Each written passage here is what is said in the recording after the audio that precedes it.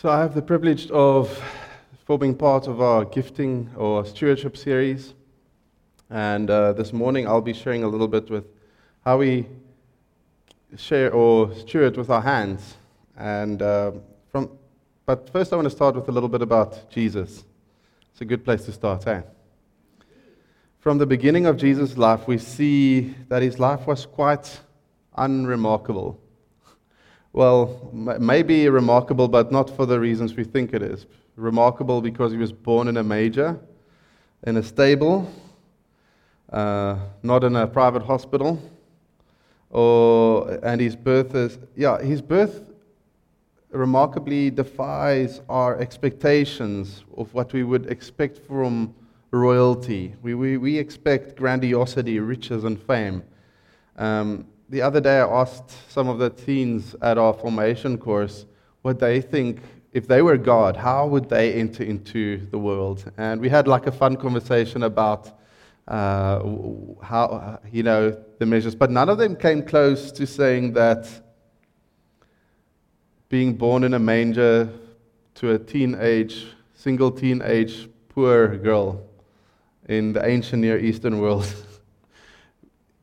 Jesus keeps defying our expectations. And so I'm here to ask you, I'm sure if I were to ask you guys the same question, I would not have gotten that answer, but now you know the answer. So but I think even if we, knowing the Christmas story, we tend not to think that God turns up in unexpected ways. And I'm sure, I don't want you to feel bad. I think we're in good company. We're not the only ones who were fooled by the expectations Jesus said. His first disciples constantly missed the point. If you read through the Gospel of Mark, I think the others as well, but the Gospel of Mark particularly makes fun of the disciples of how they misunderstood Jesus' mission. They expected him to be this military, revolutionary leader who's going to overthrow the Roman Empire and set them free. They expected someone who's going to bring the sword and destroy their enemies. And so when Jesus repeatedly told them about his impending death, they often struggled to grasp the gravity of his words. Their responses ranged from missing the point entirely or denial and even like arguing with Jesus about his own words. And it's striking how these misplaced expectations that we or his disciples had actually cloud our understanding and also our impact and the actions that we do. And they significantly impact our conduct. But in order to reorient ourselves, get our minds worked through, I want to look at a story about someone who gives us an object lesson in actually getting the point. And it's a woman who comes up to Jesus and she breaks all the rules. So let me read for you about this story and this encounter. It's from the Gospel of John, chapter 12, verse 1 to 7. I'm reading from the NIV, and you can follow along it should appear on the screens, or from your Bibles, you're welcome to. 6 days before the Passover, Jesus came to Bethany, where Lazarus lived, whom Jesus had raised from the dead. Here a dinner was given in Jesus' honor. Martha served, while Lazarus was among those reclining at the table with him. Then Mary took about a pint of pure nard, an expensive perfume. She poured it on Jesus' feet and wiped his feet with her hair. And the house was filled with the fragrance of this perfume. But one of the disciples, Judas Iscariot, who was later to betray Jesus, objected.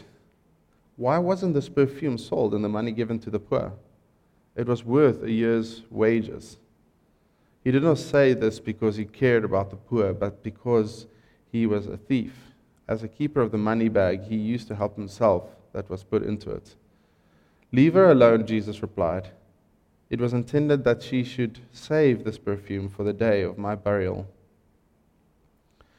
Now, as we delve into this remarkable story, we see the actions of a courageous woman, how it comes to the forefront. And in doing so, she challenged societal norms and expectations by And she provides us with a profound lesson in getting the point of Jesus' mission, in reorienting our expectations. First and foremost, she dauntlessly chooses to forsake her responsibilities. Once again, do you remember the story in Luke where Mary and Martha, where Mary goes sits at Jesus' feet and Martha gets so upset because she's left alone in the kitchen?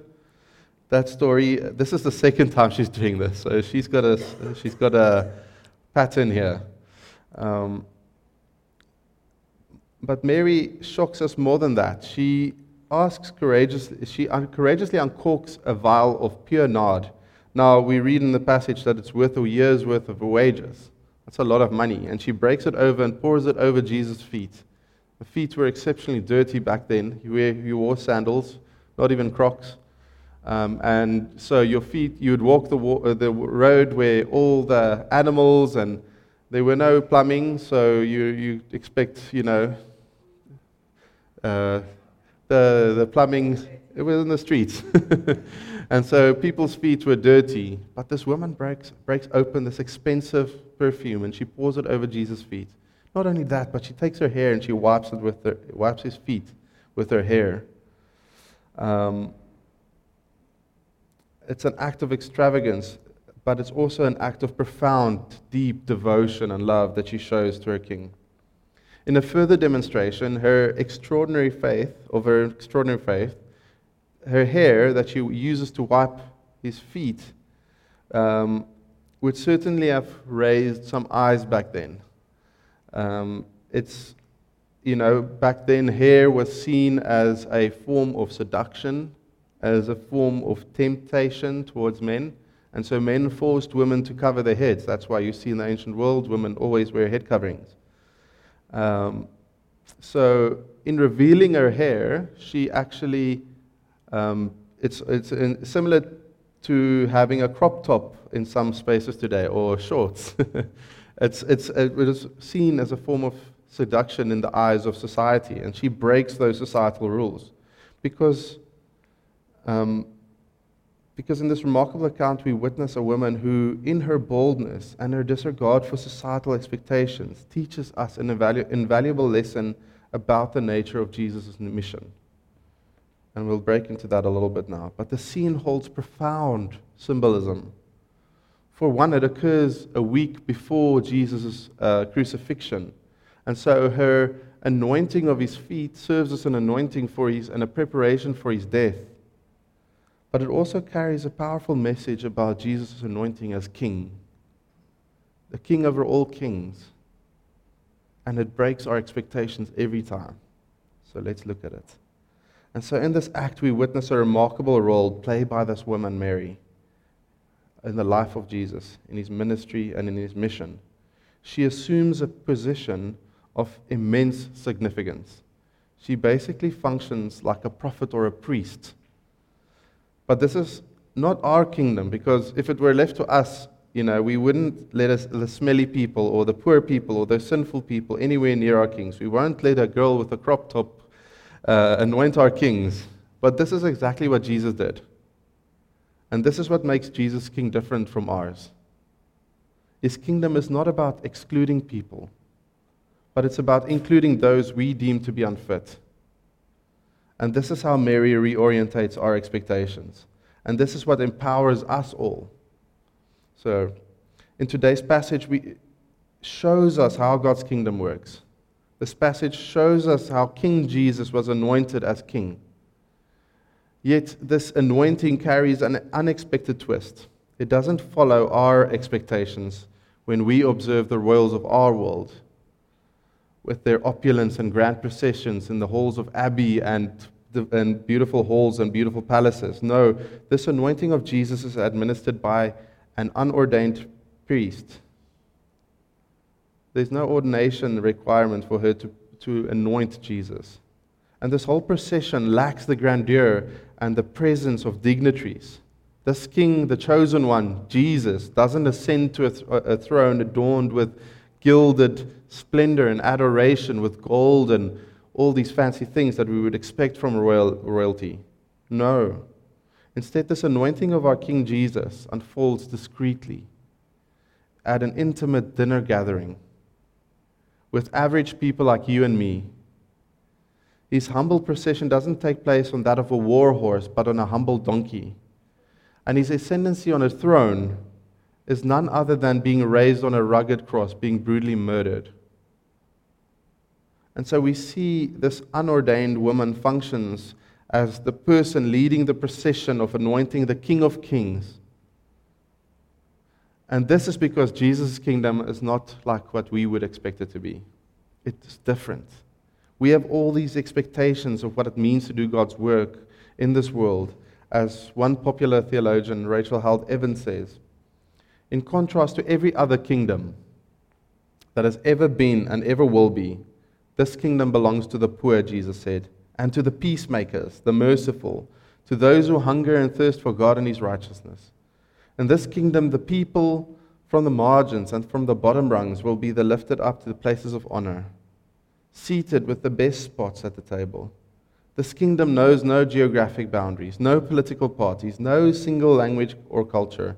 It advances not through the power and might, but through acts of love and joy and peace, missions of mercy and kindness and humility. This kingdom has arrived not with a trumpet sound, but the baby's cries, not with the vanquishing of enemies, but with the forgiving of them, not on the back of a war horse, but on the back of a donkey, not with triumph and conquest, but with death and resurrection. This is the kingdom of God. This is what we are called into. And this destroys all our expectations. And here lies two lies that we believe about the church, and this ties in with the series we're doing at the gifting course, our gifting series, or the stewardship series, about how we use our gifts and talents for the extension of God's kingdom. It destroys our expectations. The two lies we believe is, the first, we think the church needs to be like a Fortune 500 company, where only professionals get to be up here or around here to make this thing run. We must have the most innovative entertainment. We must create the most beautiful worship experience with all these crazy things. And so only professionals and maybe the clergy can participate in the life of the church. The second lie we believe is that the church work is only spiritual. Now that's probably one of the biggest lies that we believe about the church. And this is what I want to talk to you about this morning, about these two lies and how we can rethink them. Because I don't want you to be church goers. I don't want you just to go to church. I don't just want these seats to be filled here. That doesn't matter in the greater scheme of things. What matters is that we see our roles as kingdom citizens of God's kingdom, citizens of the King of Kings. And this is what I want to talk to you about this morning. Your role as kingdom citizens. There's a huge difference between being a church goer and a kingdom citizen. So let's break them down. Let's break these lies down. The first lie. The first problem is that we think of only pastors and professionals can do church work. But Mary in the story shows us that we are all priests. There's a concept in the Bible called priesthood of all believers. And we looked at that at our recent Emmaus course, and it reminded me of that. The importance that all of us are doing God's work. This, standing here, is not God's work. That's part of it. We highlight this stage or word ministry, and we make that as if it's the end all of everything. But that's just a means to an end. We all have different gifts that we bring to the table, and at the very least, we can serve as a welcoming face to someone in need, or to greet someone, to look out for new people, to make them feel welcome in a community of love. You know, at every church I served before, I was at a couple of church plants throughout my younger years, and at every church I served in unassuming roles, that of stacking chairs or packing out little leaflets on chairs or pouring the communion glasses or being a welcomer at the door. And I must say, like, every time those roles transformed my life more than most sermons I've heard. It's not about the sermon, it's about this community that we're building. It's about being there as people for one another. We're not just rocking here up and then run away quickly at the end to avoid people. We're here to meet each other in our mess, in our brokenness. We're here to be vulnerable because God's kingdom works different to our kingdoms. We don't have to have it all worked out here. It's those roles, the unassuming roles where I rub shoulders with people, with newfound friends, that has transformed me more than anything. The author of the Message Bible, you probably know the Message Bible and Eugene Peterson. Well, he's an awesome pastor. He passed away a couple of years ago. What a man. There's a biography, if you ever want to read a good biography of a faithful pastor, that's one to read. But Eugene Peterson said this. He said, the most holy place at church is in the parking lot. It's not in here. It's not on the stage. It's not in the holy spaces that we deem, the altars it's us. It's the people. It's you and me, rubbing shoulders, checking up on one another. We haven't seen so-and-so in a while. Let's check up on her, see if they're doing well. See they're going through a tough season. Be there, support them. Don't judge them. Don't assume they're here because they're not here because they're lazy. We're here as a community to support one another, to love one another. It's not about me. It's not about the stage. It's not about us as the leaders. We're here to make you see that we are a community, that we are the kingdom of God. You don't have to be a professional instrumentalist or a vocalist to play up here, to serve through worship. You don't have to be a project manager to help with outreach or conferences or fundraising events. You don't have to be the best gardener to help out in the gardens. But when we all step up together, taking our unique gifts, when we step up and take action in one area, then we start rubbing shoulders as a community and we build relationships and then we make a beautiful thing. We make a mosaic, a kaleidoscope of beauty. But when so the second lie we believe is that church work is only spiritual work. And I honestly believe this is one of the biggest lies we can believe. We centralize this pulpit as if it's the main thing. It's not just this.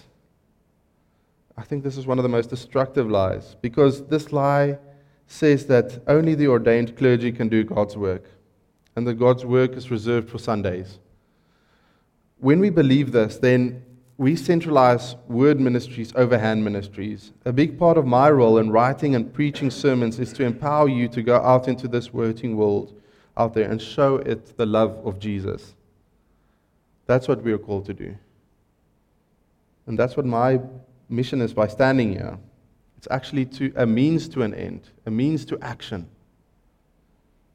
Word ministry is very low in the hierarchy of importance. What is most important is becoming a community. It's forming part that radiates love, that shows the world there's a city on a hill. This place is different. There is love. Therefore, if you're a lawyer, you can use your gifts as a lawyer to go out and you can give legal advice to those who can't afford it. If you're a doctor, I spoke to a friend who's a doctor this week, and he helped out a lady, gave her some advice, and that's how he is using his gifts because she doesn't have medical aid, and he can give her advice and help her. If the same goes for business folks, if you see predatory behavior in the business world or in your company or wherever your influence lie, use that influence to break those oppressive systems that take advantage of poor and vulnerable people. Then it's your duty to be prophetic, and not prophetic in a way that looks to the future, but prophetic in the way in calling out injustice.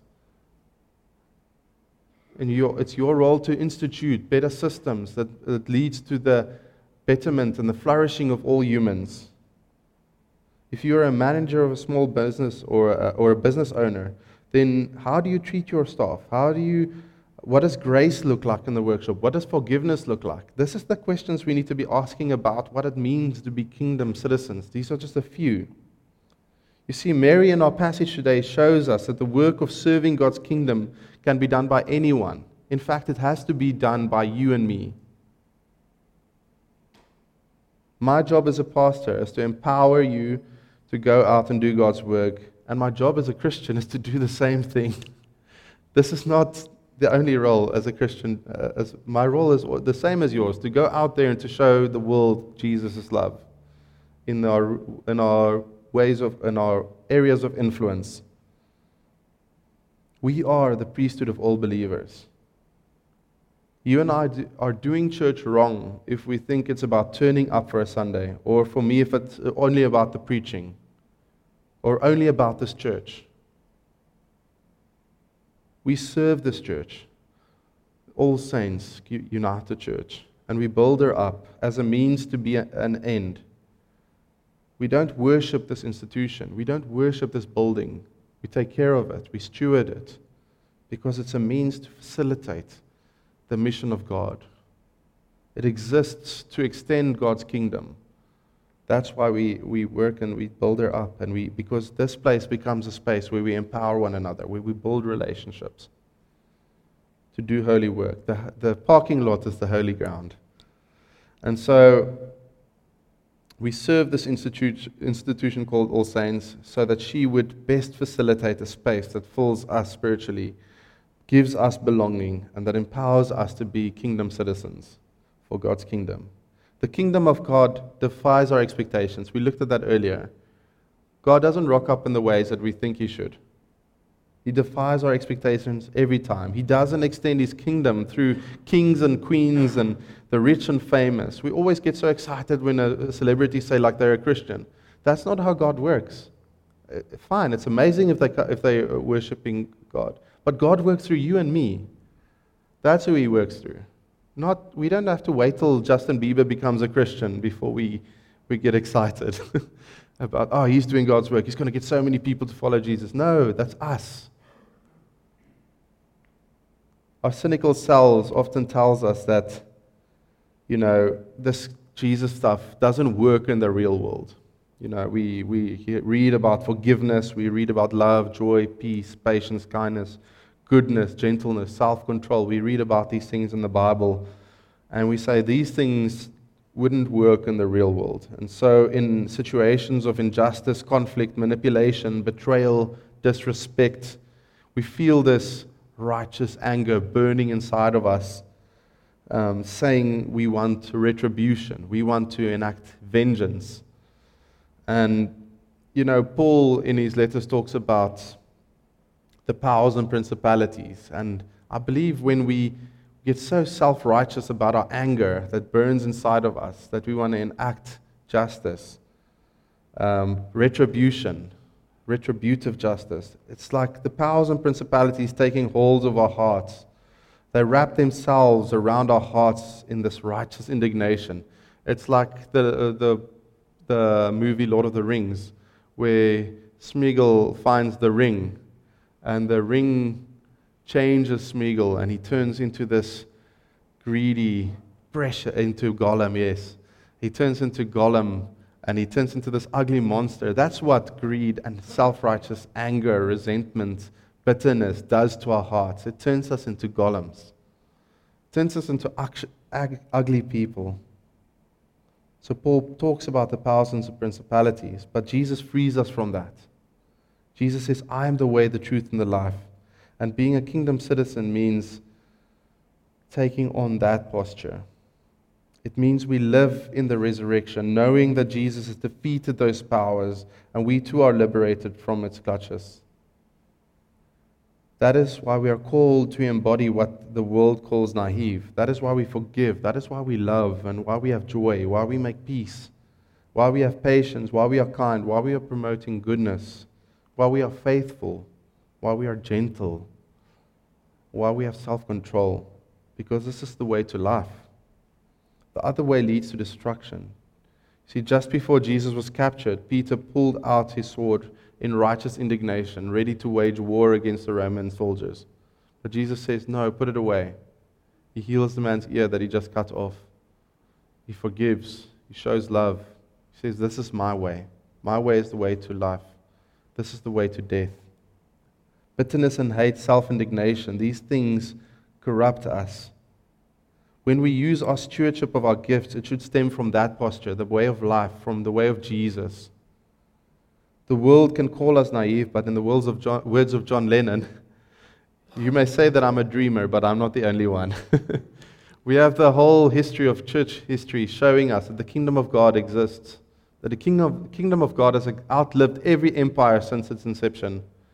The King of Kings lives, has outlived every king that has come before him, come after him. We still worship that king. We still serve that kingdom. That kingdom is different. It doesn't work through our expectations. It's an upside-down kingdom. It's subversive. It doesn't work itself out through grandiosity.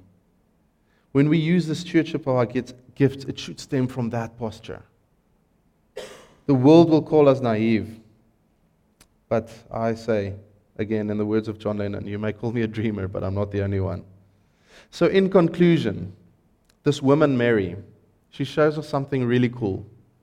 She showed us that we are called into a spiritual calling, a special calling, but that we don't need to be special to live it out.